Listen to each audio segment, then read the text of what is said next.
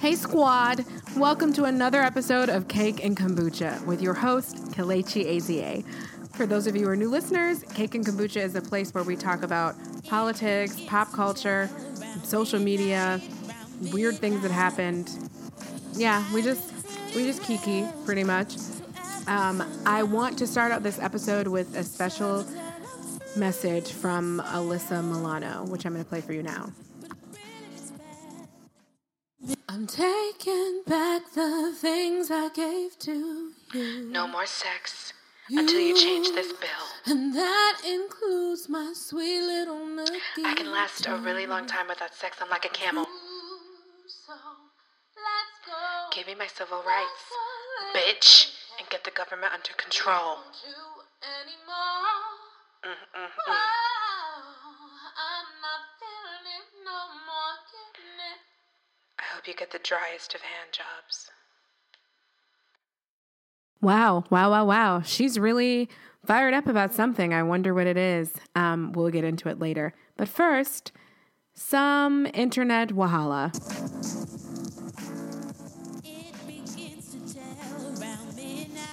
Folks, this is a story all about how one busybody hoe writer's life got turned upside down. And I'd like to take a minute, just sitting there right there, to tell you how she got her ass kicked off the Twitter.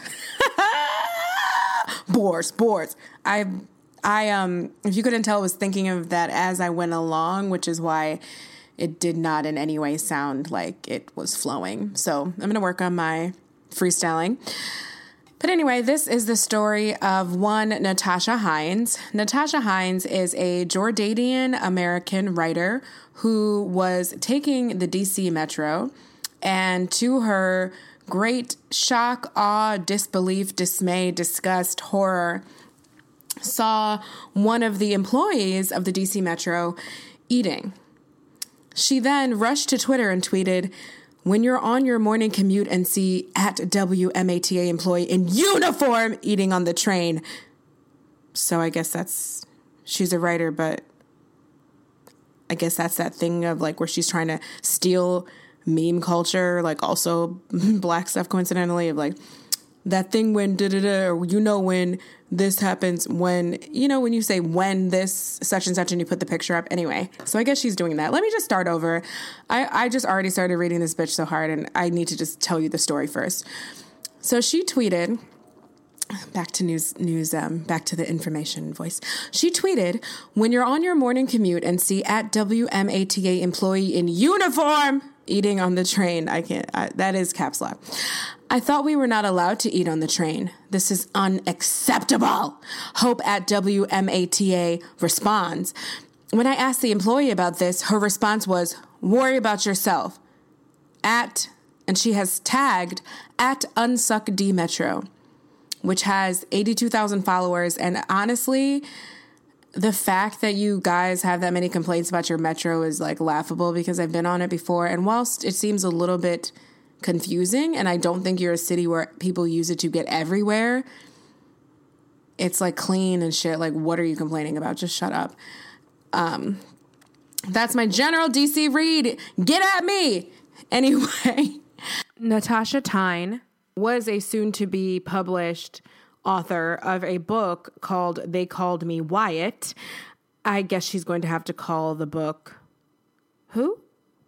But I'm acting up.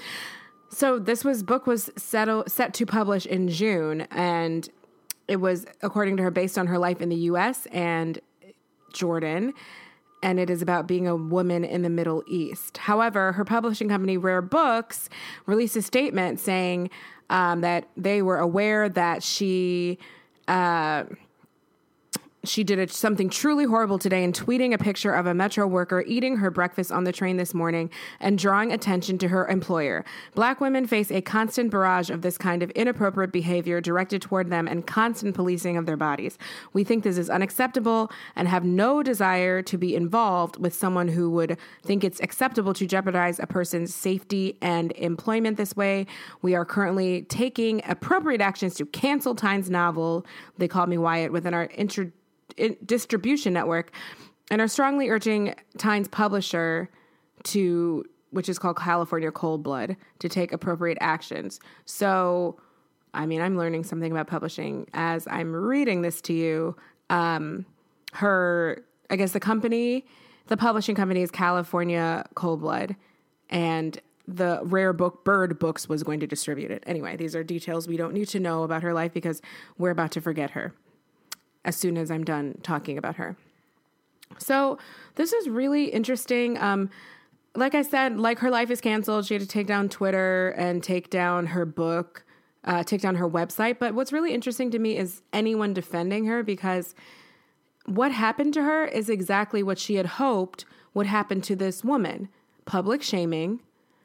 Someone, at least the pictures that were taken of Tynes weren't like going, taking a picture of her at her cubicle, watching her stuff a muffin in her face and being like, look at this dizzy bitch eating and getting crumbs on the keyboard, like, at least the information we have about her until she did something that was like unkind. I will just start with saying unkind. What was stuff that she had put out there about herself, mostly positive stuff, a curated image. So she takes a picture of someone who did not consent to be photographed and blasts it on the internet. And then people actually have the nerve to come out their face and defend that her backlash was too strong. If someone didn't die, the backlash is probably not too strong. I don't know why I'm constantly engaging in backlash conversations. Bad things that are unpleasant can happen to you when you do shitty things. It is okay.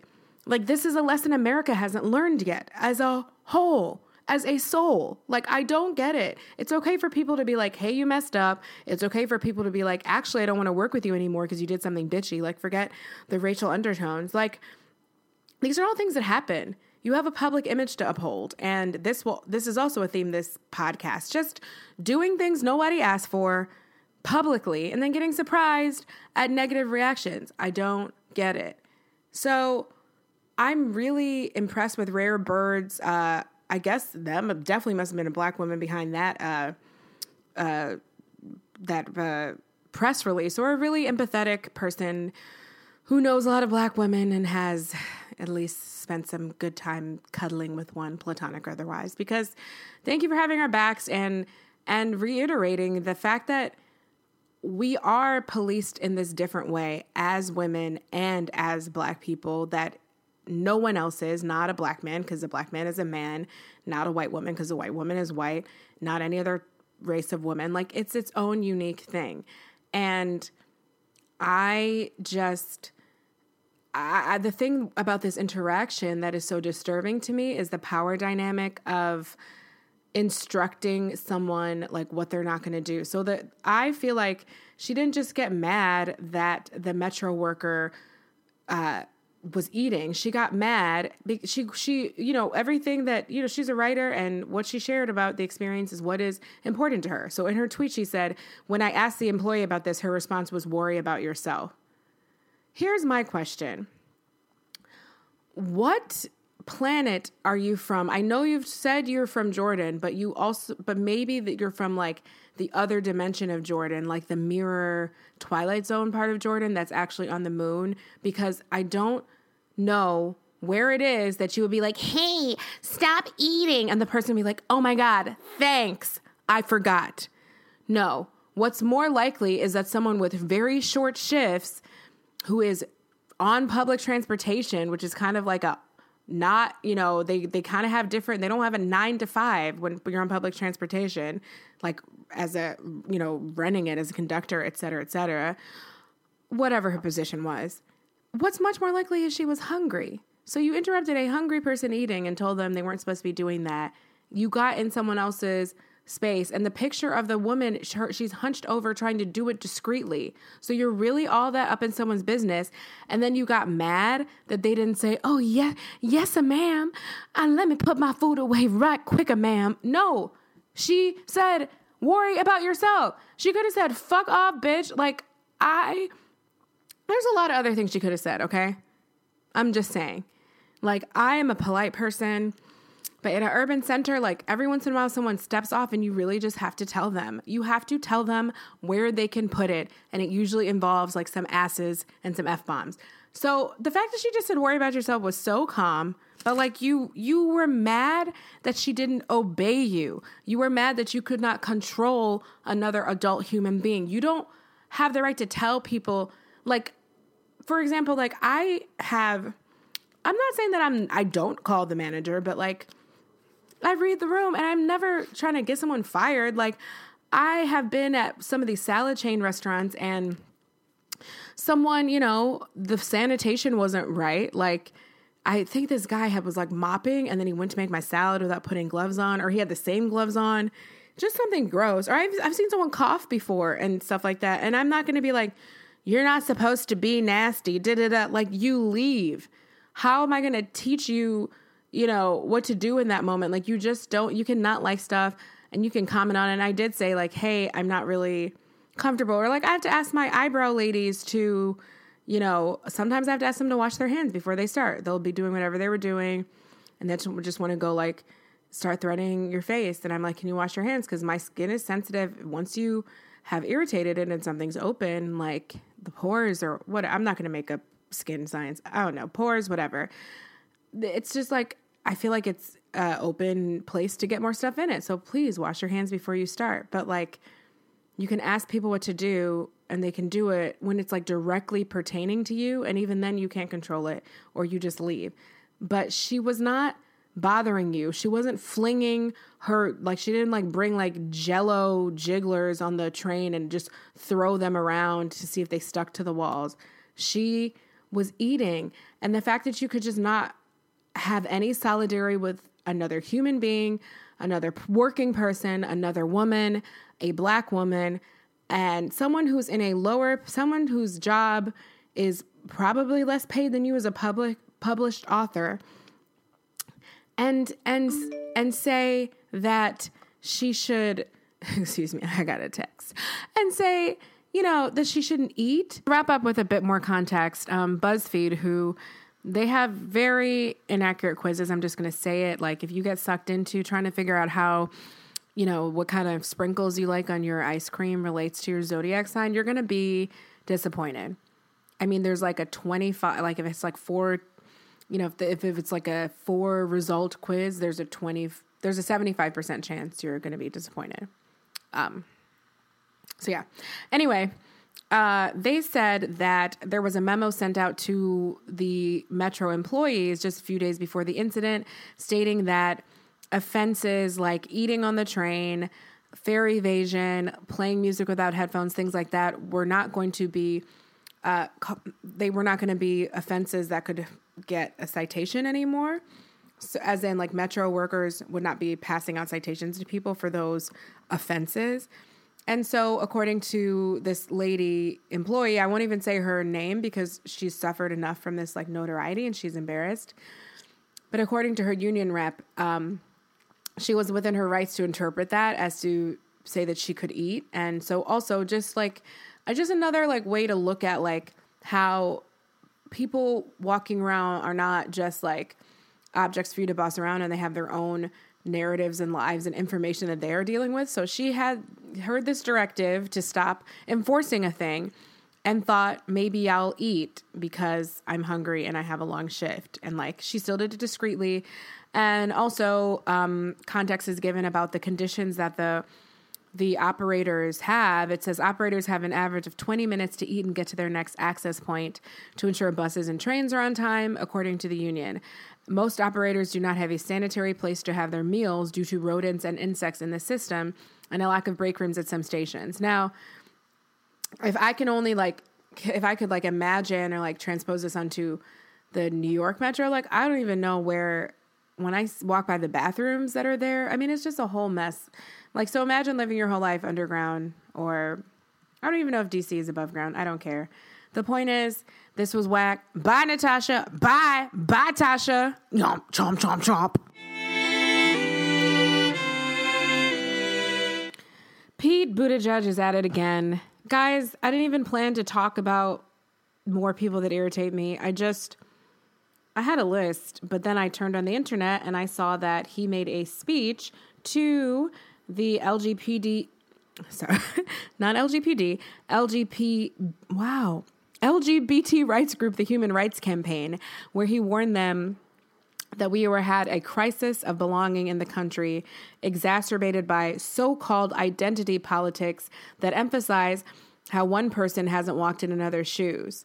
Something that is true, but doesn't get us very far. Huh?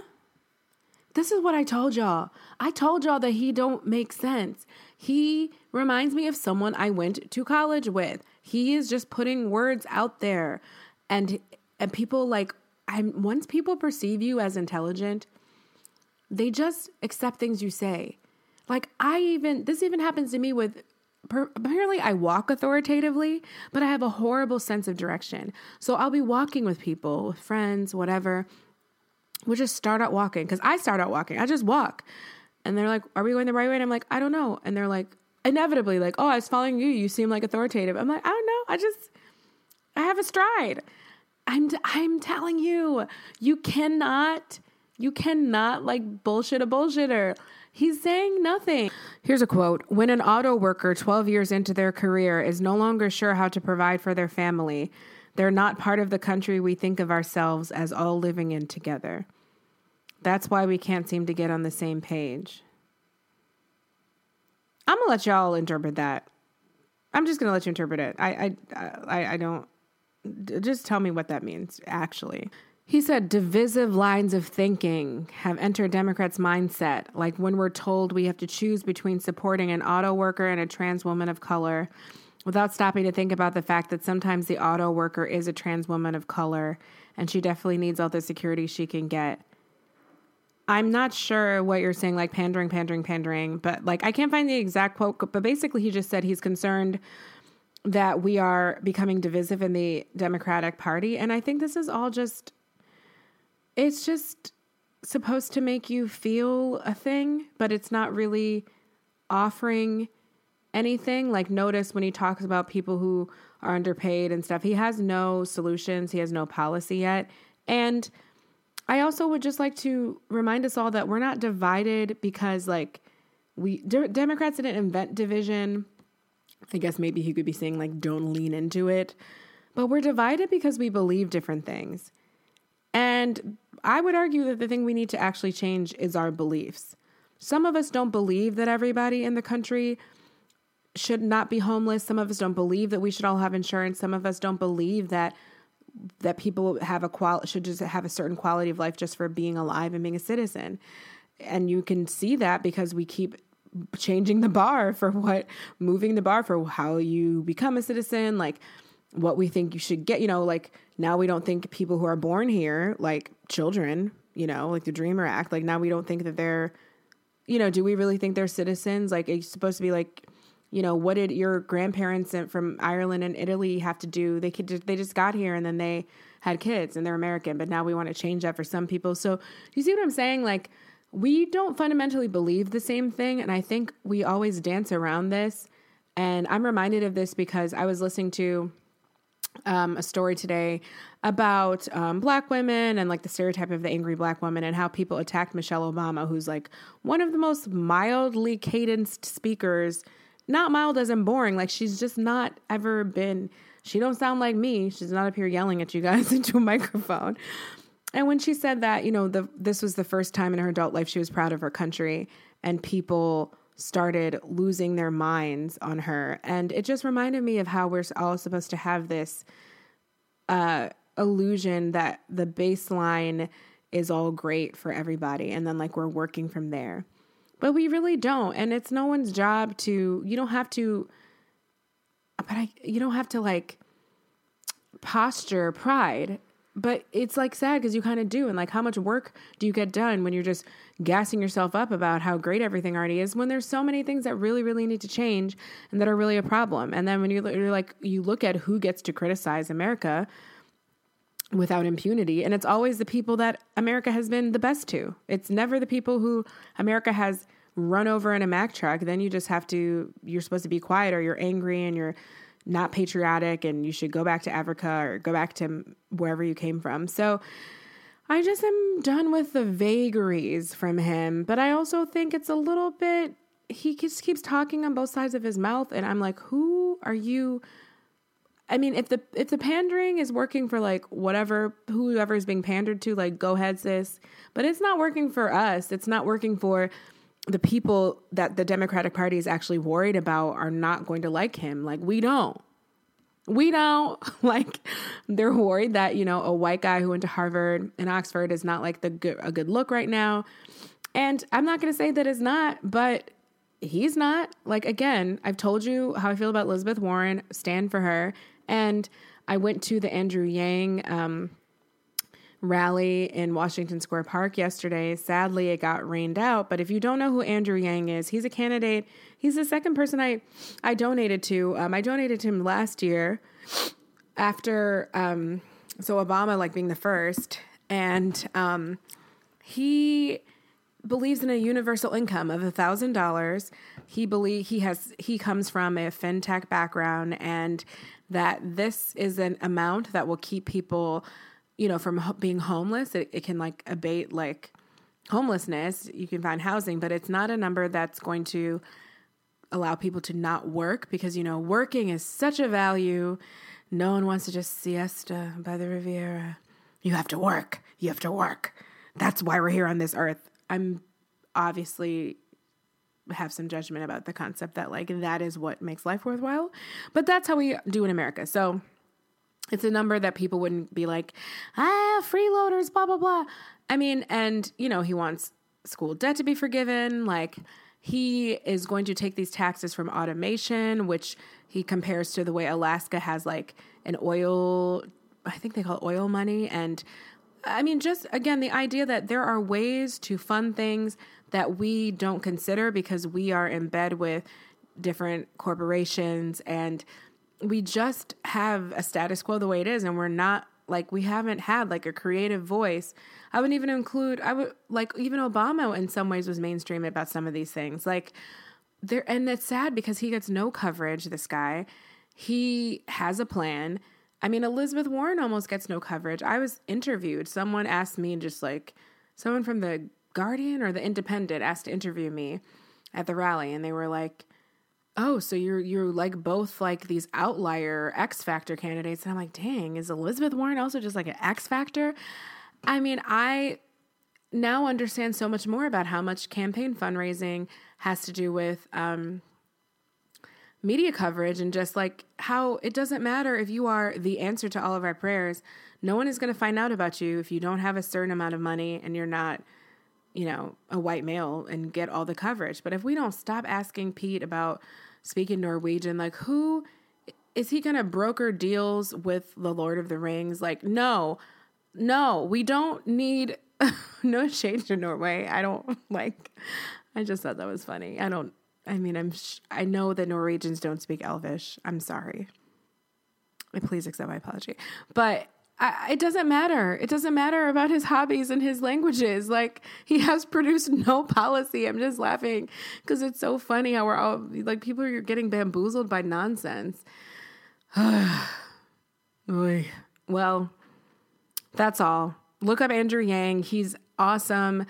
If anything, I think he represents I hope that he's someone whose ideas will be looked at down the line. I hate to talk about this election like it's already over, but he's not going to win anything. And of course I'm going to vote for who's, on the ticket, but on the, who's Democratic on the ticket. But it's just really interesting to get someone to open your mind up and be like, oh, look, we could do things like this. And it would solve like real tangible problems that you have, like not vague promises, not just posturing, not like getting you scared about faux problems, like the amounts of illegal immigrants that are running red lights and that we're going to squash down on it and solving them. It's like he could actually, someone wants to help soothe our financial strife. And we're like, I'd rather just watch our president start a trade war with a country that he still uses to produce all his goods and his daughter's clothing and Marshalls. Yeah, that's more That's more exciting to me. Improve my quality of life. Just say it.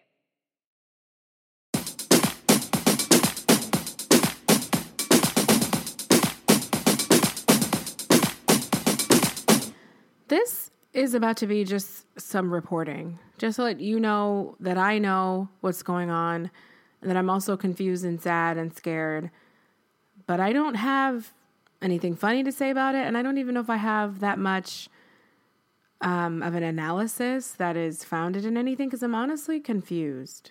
So I'm referring to what's going on with our reproductive rights in the United States. On Tuesday, the Georgia governor signed a bill that would ban abortions if a fetal heartbeat can be detected.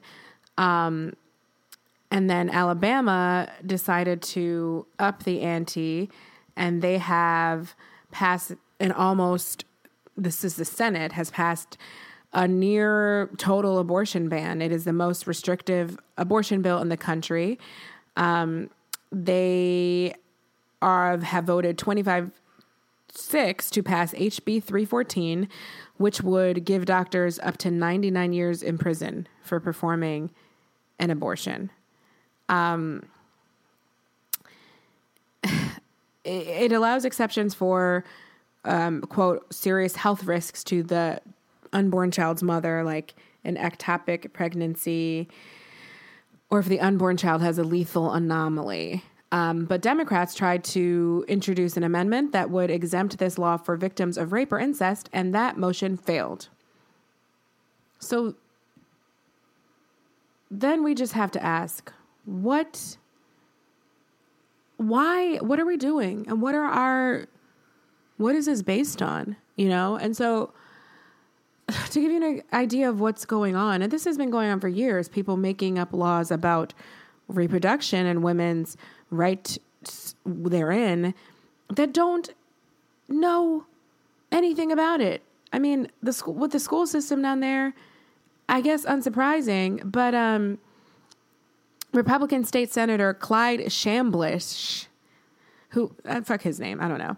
He's the one who ushered the bill through the chamber. He kept emphasizing that this bill is pertinent to women who are known to be pregnant. Every female that's pregnant or thinks they're pregnant, quote, and the male who is involved, it gives them a window of time. The bill does not change that window of time. So he said he believed that this window of time, this window being the time between conception and when a woman knows for sure that she's pregnant, he referred to it as 7 to 10 days. But how? How?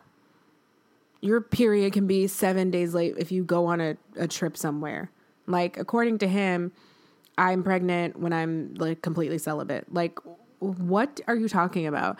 He says she has to take a pregnancy test. She has to do something to know whether she's pregnant or not. You can't know immediately. It takes some time for all those chromosomes and all that. I'm sorry, but no. You're just going to have to do better. But I guess you don't. I guess you don't have to do better. Like, I was going to say, you have to do better than being up here making laws that are based on, like, a biological phenomenon and then not really understanding it. I don't get it. Like, how are you going to make legislation that has to do with how people should act in a certain situation and do it with any fairness or understanding if you literally don't even know how pregnancies start? Like, but that is the kind of stupidity and recklessness that is acceptable in our government right now. So, I mean, I guess the easy, like, surface answers are that these are southern states. They're very religious. But I want to go deeper than that. I want more. I want to understand why they have interpreted their religion. Well, first of all, like, I guess I shouldn't even ask why you think your religion should be in the law, but, like, why have you interpreted your religion this way? Why aren't we making laws about adultery? Why aren't we making laws about other things that are, in the 10 Commandments that you shouldn't do? How did this become the focus? Like, this and, like, homosexuality is just outsized focus. And I don't to my knowledge, abortion is not mentioned expressly in the Bible. So I'm confused about this focus. And it's so scary. I mean, we are much further into a dystopian novel or television show, of which The Handmaid's Tale is both, every day. And I just see our civil rights slipping away, and it seems like every time I think there's something that, Roe v. Wade was kind of a long time ago, like relatively, for it to just be, this has been stewing on your minds all this time. Like, what are you going to do? Other things that happened right before then, like overturn like women's right to vote and things like that. Like, it's just like, wow. And so Alyssa Milano, who is an activist, she's been really fired up and in the media since Me Too. And she also puts her foot in her mouth every now and again. But this time she said we should stop having sex. Like, stop having sex with men. And people laughed. But I mean that is the plot of Lysistrata. It's not a new phenomenon. And there's something powerful about that idea, not from a punitive standpoint, not from just like well, you ain't gonna get none of this nookie then. It's just like I feel like we have to do something to make men realize that it's their problem too. And it's hard. We're at a disadvantage with that because honestly, men have babies and don't take care of them. Like, some men just don't have that thing inside of them that compels them to take care of their offspring. So, knowing that they did have restricted reproductive choice, should something happen they didn't intend to happen, and then a baby's on the way, it might not incentivize them to fight for this right. But I do think symbolically, for the most part, there is something powerful about just bringing it back to sex is between a man and a woman. Like, the two of us doing this thing could, kill me. Like, having a baby is one of the most dangerous things you can do. We don't really talk about how dangerous pregnancy is. We're all just excited we got here and excited our moms like survived it if we were blessed enough that they did. But we don't really talk culturally, just globally, about how pregnancy is an insane thing, happens to your body. It is crazy. And I learned stuff just from my friends now starting to have kids and stuff too that I didn't even know, like your stomach, your abdomen, like splitting apart like an alien. Like this, it's kind of wild. So this is acknowledgement that this thing could happen to me that is it's a health risk. It can change my life. Like, that is what sex means for the both of us.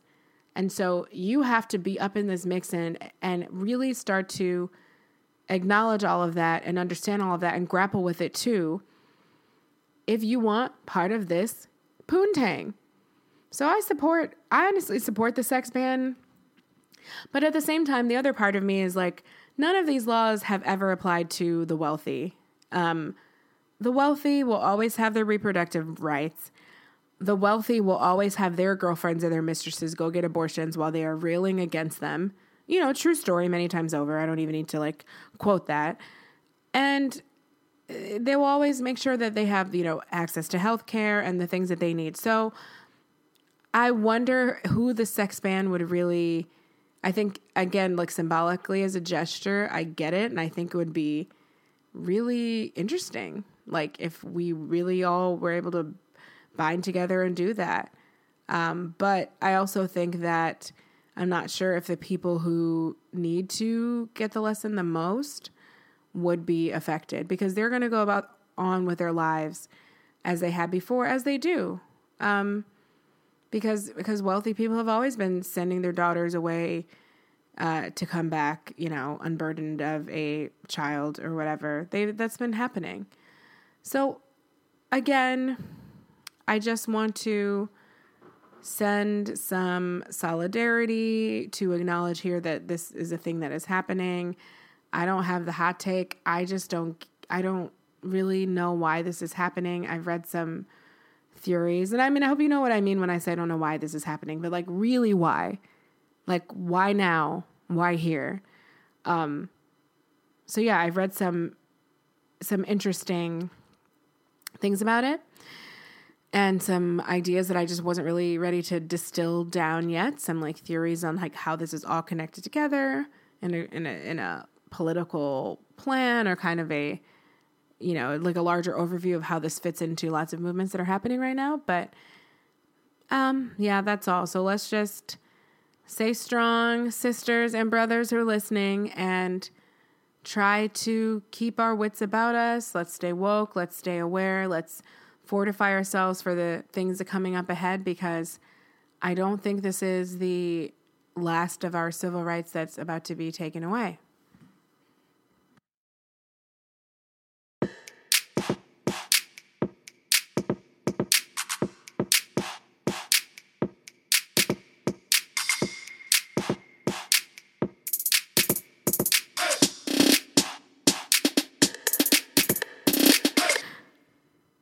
To continue this episode of Things That No One Asked For, dun-dun-dun, Constance Wu, why do you do the things that you do? So upfronts are happening, which is when networks decide what sitcoms and shows they're going to renew for the next season.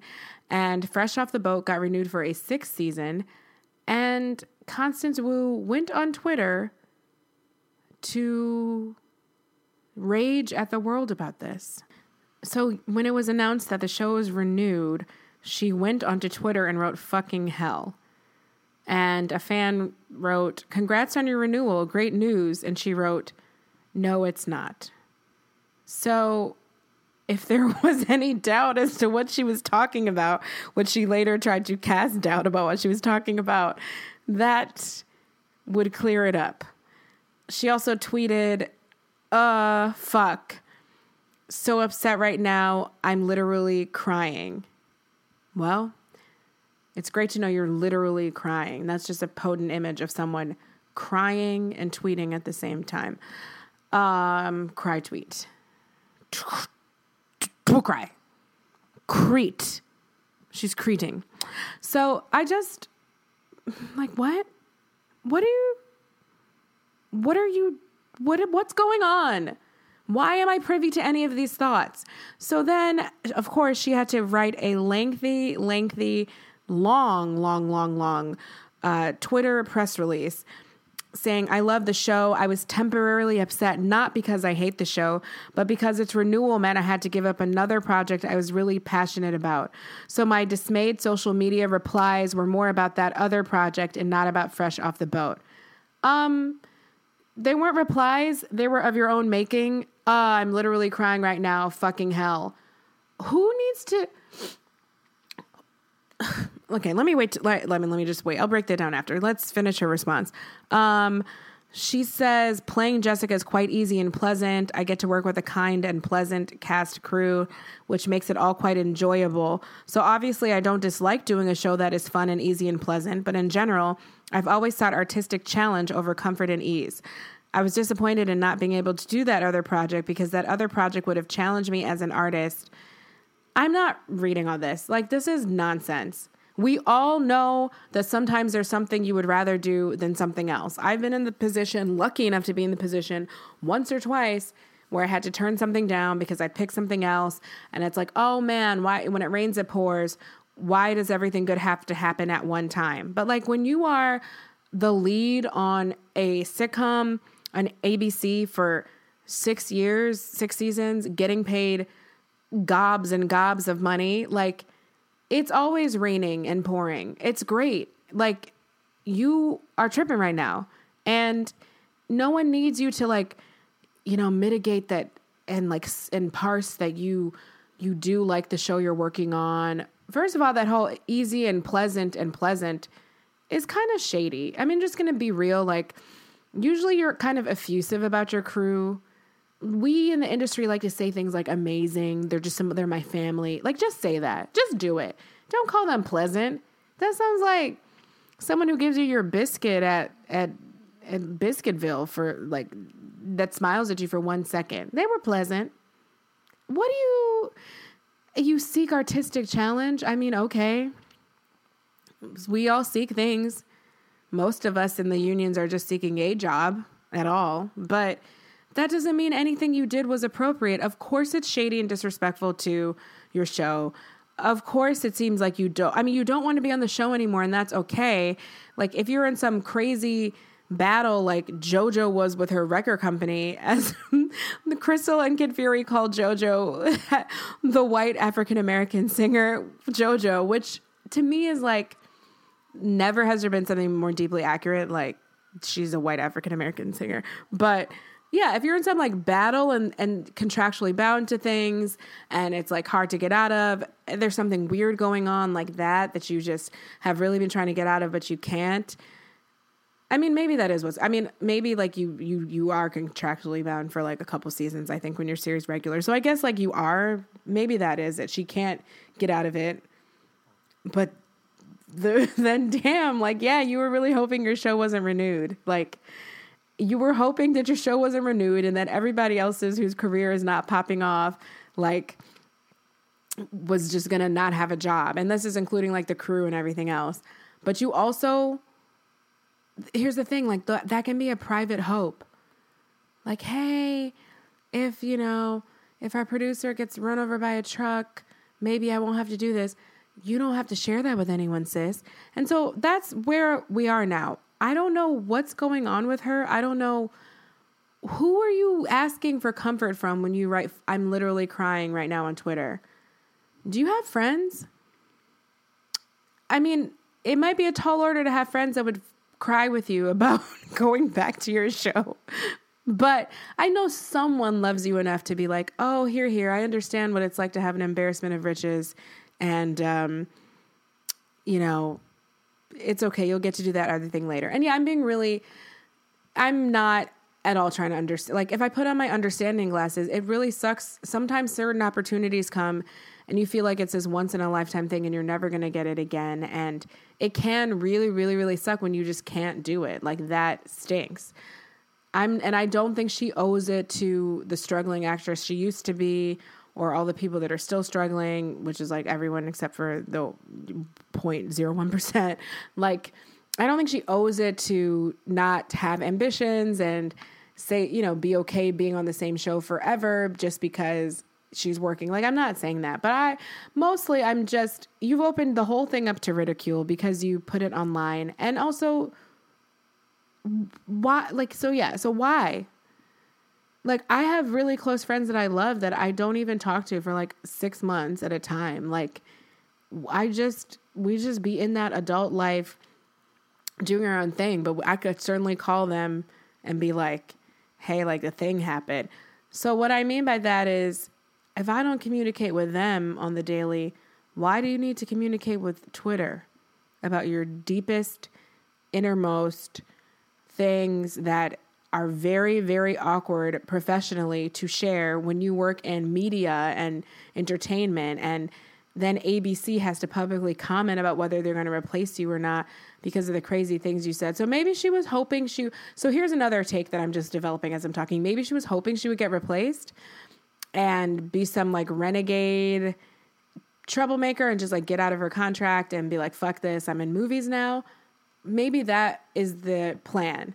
Because otherwise, and then I guess it would have backfired and then you just had to write this mealy-mouthed apology. But I don't, the end of her little statement, it's anything but little. People can hold conflicting feelings in their hearts. That conflict is a part of being human. So I can both love the show cast crew, but at the same time be disappointed that I lost that other unrelated job. She's not a good writer. I'm gonna say that right now. I can't avoid that anymore. Like, this is very clunky as an apology, and I wish someone had helped her with it. But what? Oh no. I didn't even read the end. Oh no. She said, I appreciate those who have given me the space and faith to believe what I say about both parts of my heart. Thank you. It's meaningful when you make the choice to believe women. You're invoking sexual assault language about your online tantrum. Oh, man. You guys, like, in real time, I'm, like, losing someone that I was a fan of, like, in real time. Like, I thought I was going to make fun of her a little bit, but now this is, like, that kind of borderline manipulative, like, it's an activist issue. I believe you that you're crazy. I believe you wanted another job and you didn't want to do your show anymore. I believe you don't hate your show. No one doesn't believe you. We just don't know why you said that. It's weird. Oh, the article reporting it, like CNN is like, ABC has chosen not to recast her. They've responded. And they just shadily, like in their one word takes, Wu made the unusual choice of sharing her feelings on Twitter. Like, I wish it was more unusual, but this is an extreme example of oversharing, but this is just like a thing now. Like, even with Facebook and stuff, like, I don't know when it became a place to just say, no, and and I won't say that about Facebook, because with Facebook, you know people, like, you're talking usually to, people you've accumulated along the way. I mean, Facebook's been around for like, 15 years now. It's with the Twitter that I don't understand these, just like, and the Instagram, like, it's not a diary, y'all. I shouldn't know any of this. I just shouldn't know it. And I want to know, who were you talking to? Maybe it was a strategy. Am I giving her too much? Let me know when you respond. Like, send me an email, tweet me, Instagram, whatever. Do you think I'm giving her too much credit? Or, like, do you think nervous breakdown, she had a plan, or just really immature, impulsive person? I don't know. It's hard for me to imagine you would do something like this if you weren't, like, there's not, like, something, like, actually wrong with you. But I don't know. Maybe my expectations are too high.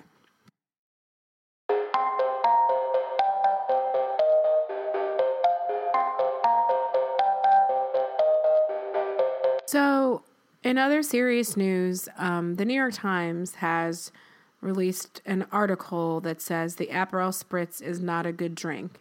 That is the title of the article. And to that, I would like to say, fuck you. You don't know what you're talking about. The reason I feel strongly about this is because I like it. Number one. That's all. It's my favorite drink. It's kind of bitter, kind of sweet, bubbly, but not too bubbly. It's a spritz, which at Weight Watchers, they say is like good, just there are some bubbles and stuff, and you drink less and consume more calories. It hits all those hallmarks for me, and I need you to back up. I need you to back up right now. So let's dive into what this really, really misguided person says. She says, it's effervescent, it's extremely well iced, and it's a shade of orange that rivals a planet Earth sunset. You're doing too much. No one needed that. You're doing too much right there. It exists within the broader category of aperitifs or aperitivos, the low alcohol, often bitter-leaning drinks that are meant to prime your palate for the evening to come. But there is a problem. The Aperol Spritz isn't actually good. Served in branded jumbo wine glasses, a sugary aperitif is paired with low-quality Prosecco, soda water, and an outsized orange slice, resulting in something that drinks like a Capri Sun after soccer practice on a hot day. First of all, you sound pressed, okay? I don't know where you go to drink, but I do not get mine in branded wine glasses, so maybe you should stop going to trashy places. I don't drink low-quality Prosecco, so again, that's your bad. And my orange slices are the perfect size, okay? Furthermore, I didn't play soccer, and I never drank Capri Suns, so I don't even know what you're talking about. I was more of a juicy juice type person. So there.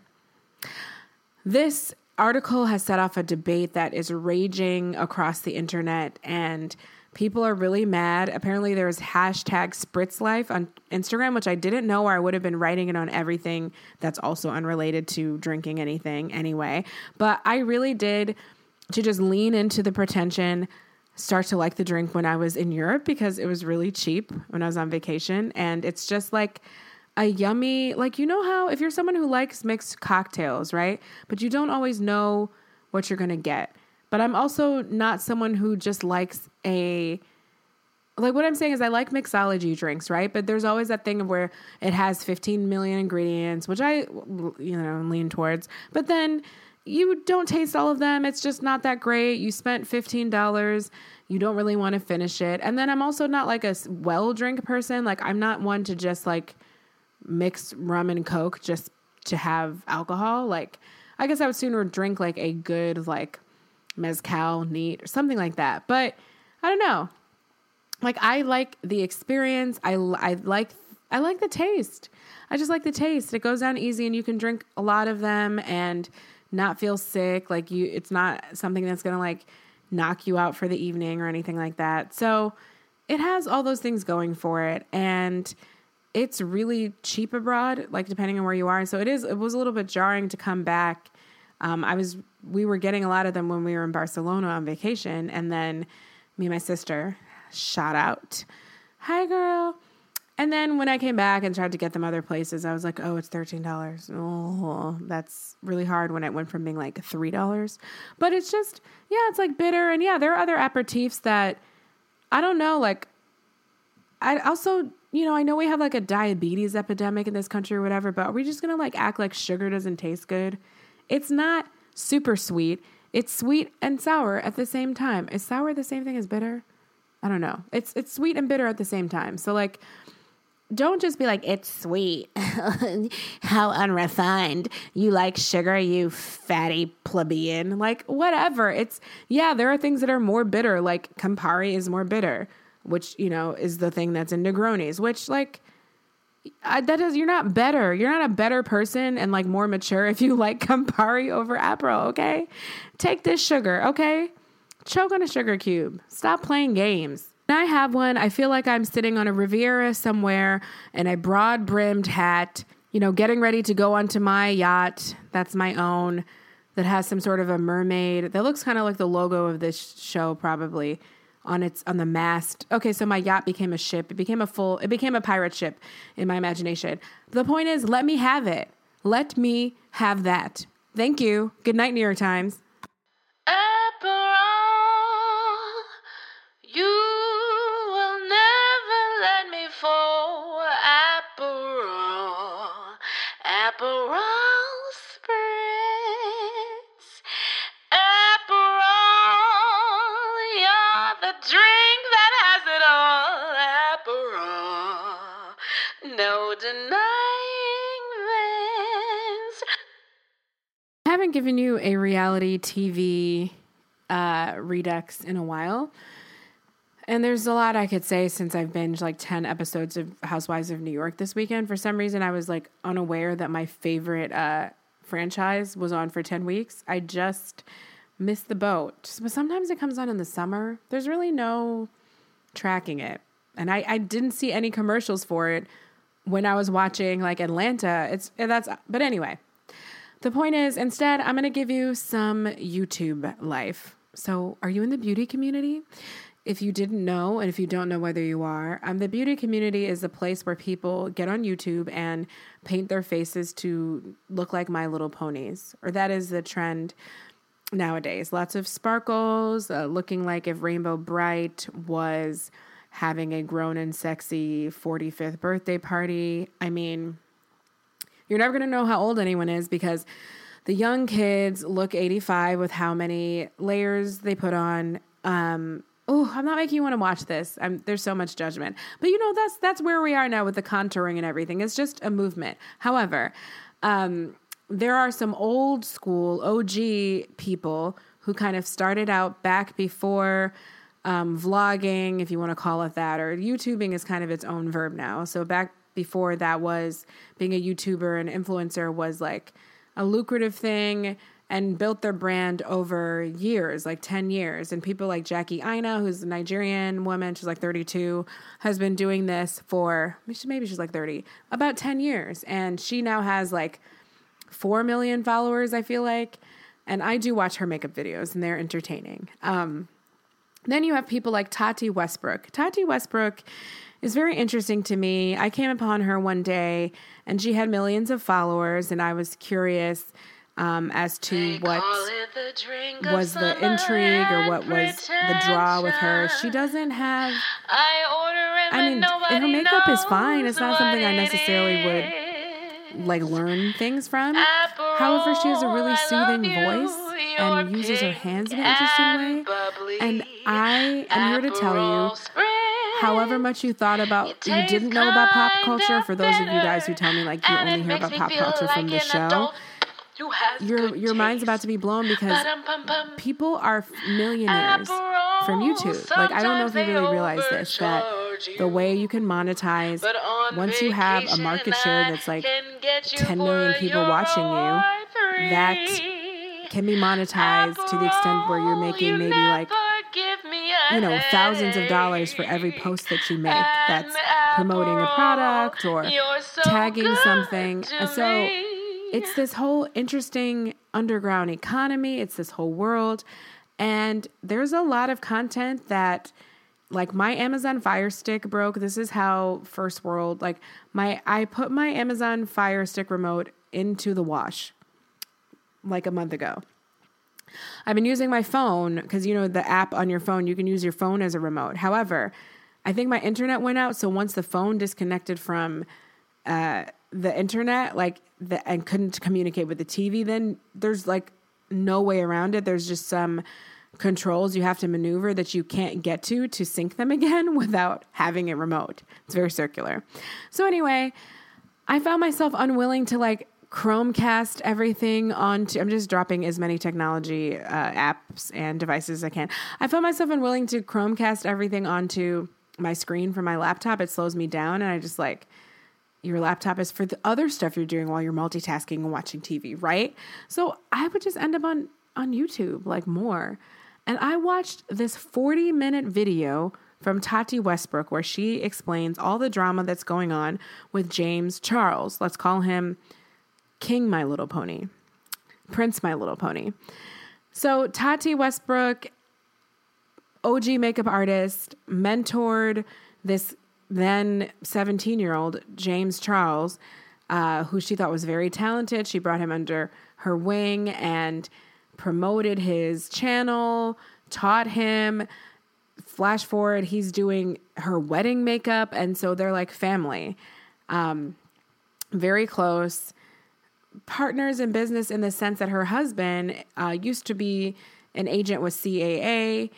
I believe he was an agent, but he was, or either that or like mentored by the person that owned CAA. So he brokered all these deals for James Charles. They would funnel just millions of dollars his way in deals and work with him on his brand. And when she talks, it's really compelling because it's like, she's like, look, I don't need it. Basically, when she said who her husband was and what he did, I was like, oh, you rich. Okay, so that's why you were able to take like a pet project and be like, she's always promoting like his makeup artists will have tags. Like if you go to Morphe and use my code James Charles, then I get the kickback. So they'll have these promotions and they make so much money from them. So she was always like promoting his stuff. So they had a huge falling out and they used to call each other sister. And she made a video called Bye Sister, explaining how he's basically an egomaniac. He's not trustworthy.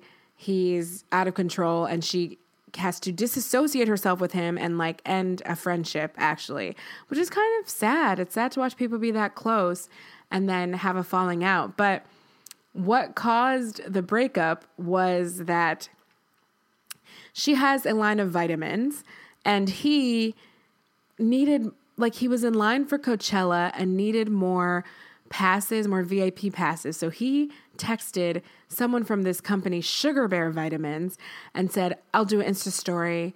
Can I get more passes? Thank you. And so then he does an Instagram story promoting these vitamins, Sugar Bear, which are rival vitamins to Tati Westbrook's vitamins. And he had done told Tati that he could not promote her vitamins because lots of tweens and like 12-year-olds and 13-year-olds watch his channel, and he couldn't promote vitamins to them. So then he promoted her rival. And she also said that it was just kind of uneven. Like he never tried to kick back any opportunities to her. It was just like a one-way stream. now the kicker is James Charles has 16 million people following him. So keep that number in mind. For those of you who think this is really random, fringe information, how would you ever come across it? Like, it's fascinating, right? Like, I knew who he was just from watching YouTube. I did not realize, like, that he was that important. Is important the word, or known, or like, what's the word for just your existence being, I mean, I guess that word is famous, but do you know what I mean? Like, I didn't know. So even as I was watching this video for 40 minutes to put me to sleep because her voice is soothing, I did not know that it was going to be covered about this. The story was going to be covered in mainstream media channels, but it is. So after she released this video, he was unfollowed by 3 million people, and including a lot of celebrities that unfollowed him. And I can't tell you who tracks, like, who celebrities follow, but it seems like a stressful job. But yeah, they whenever they unfollow stuff, there's someone watching all the follows and making meaning of it. But yeah, so it's like shunning. It's like virtual, like, I turn my head against you. I turn my head away from your general direction. Yeah, it's interesting, right? Maybe you don't think it is, but I just was like, wow, people are really self-made, important people from YouTubing and like their friend drama. So it's like, this is a step beyond reality TV because it's kind of reality. This stuff is produced, but it's not produced to the extent of like having producers say, now this is going to happen. Now this is going to happen. Like, and Tati says in the beginning of her video that we live our lives publicly, so I have to address this publicly. I mean, it was deep, and she's just compelling when you watch her, like you kind of believe her. Now, while it does sound like James Charles, he who has many first names, is just like an ungrateful, has no home training, annoying, nouveau riche, like, you know, he's just going to have to collect his humility, go back in the shelf he put it on and try on a humility cloak again.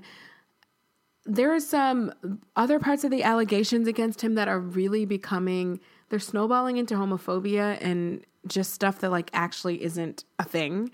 So she talks about how they're at a restaurant and he hit on a straight waiter all night, and it was just very uncomfortable to watch, and you can't force your sexuality onto people. And so that's become the thread, and people are calling James Charles a sexual predator, and which that part can be true for anyone, no matter what your sexuality is. But she's like, your behavior is immoral. You have to stop. You can't confuse people into, you know, your sexuality is your own. No one can give that to you or take that from you.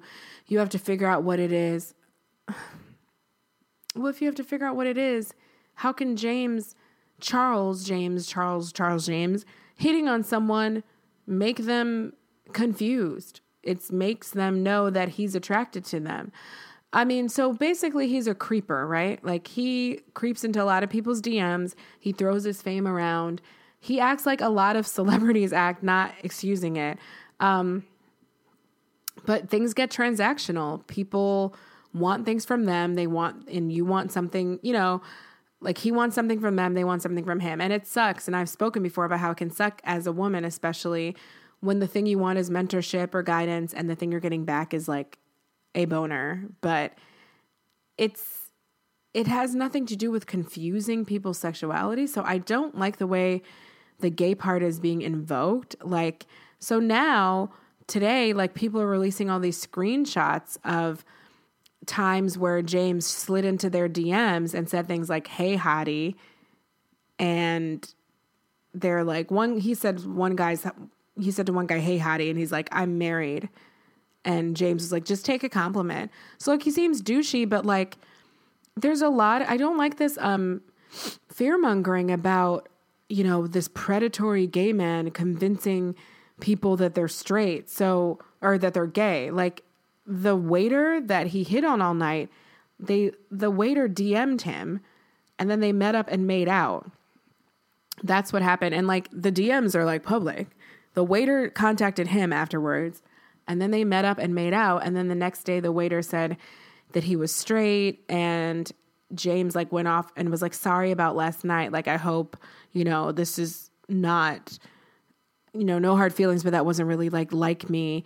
And then James was like, hard feelings, you're gay, like, get over it. Like, it was really bitchy. No part of you was straight if you actually think that, bitch. But I mean, that's his opinion. Like, you just made out with him, so he doesn't think you're straight. I'm confused. That's not manipulative.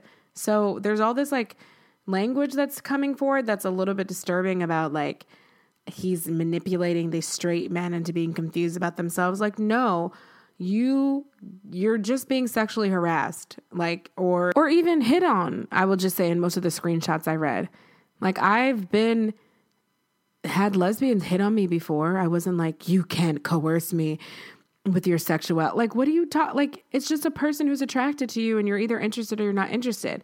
Now, for the people who wanted mentorship and things like that, like, that's different. And I didn't see any like explicitly clear situations like that from the DMs, like messaging someone who's famous and being like, I just wanted friends. I don't know anyone in the area. Like, I'm moving to LA. There's the one guy messaged him. It's like, I'm moving to LA. I didn't know anyone in the area. I just thought we could be friends.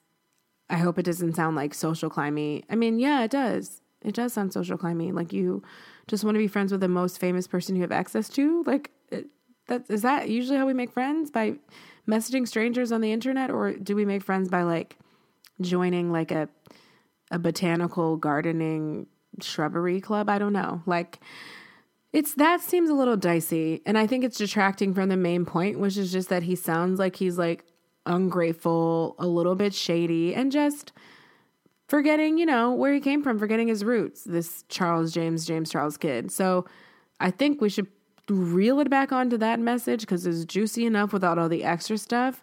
And I'm just get really leery of us trying to mix in like Me Too and sexual assault and victim language to everyone who doesn't really need protection. Like, straight men are not in danger from this guy. They're just not. It's not a thing.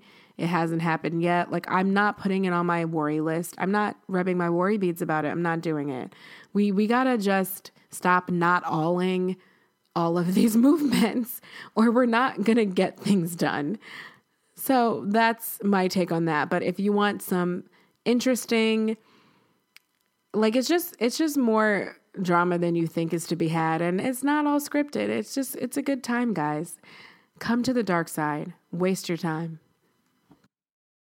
Your bubbles are pink. You make me think I'm on top of the world. And in a pinch, girls can get Finch. Our rhyming is not falling with many drinks. Aperol, you're the drink that has it all. Aperol,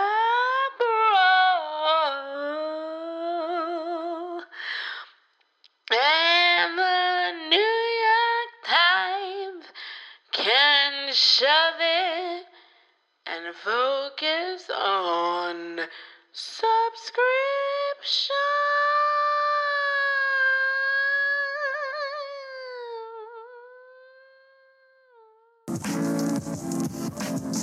And that is our show. Thank you so much for tuning in to another episode of Cake and Kombucha.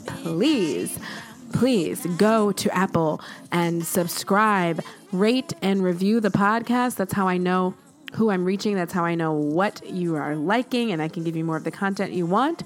We are also on Spotify. You can subscribe there, Google Play, Stitcher, SoundCloud.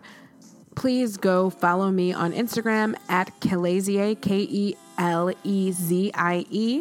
or Cake and Kombucha there. And I would love to connect with you there also. And shoot me what you want to hear about. Shoot me fun stories, and maybe I'll cover it.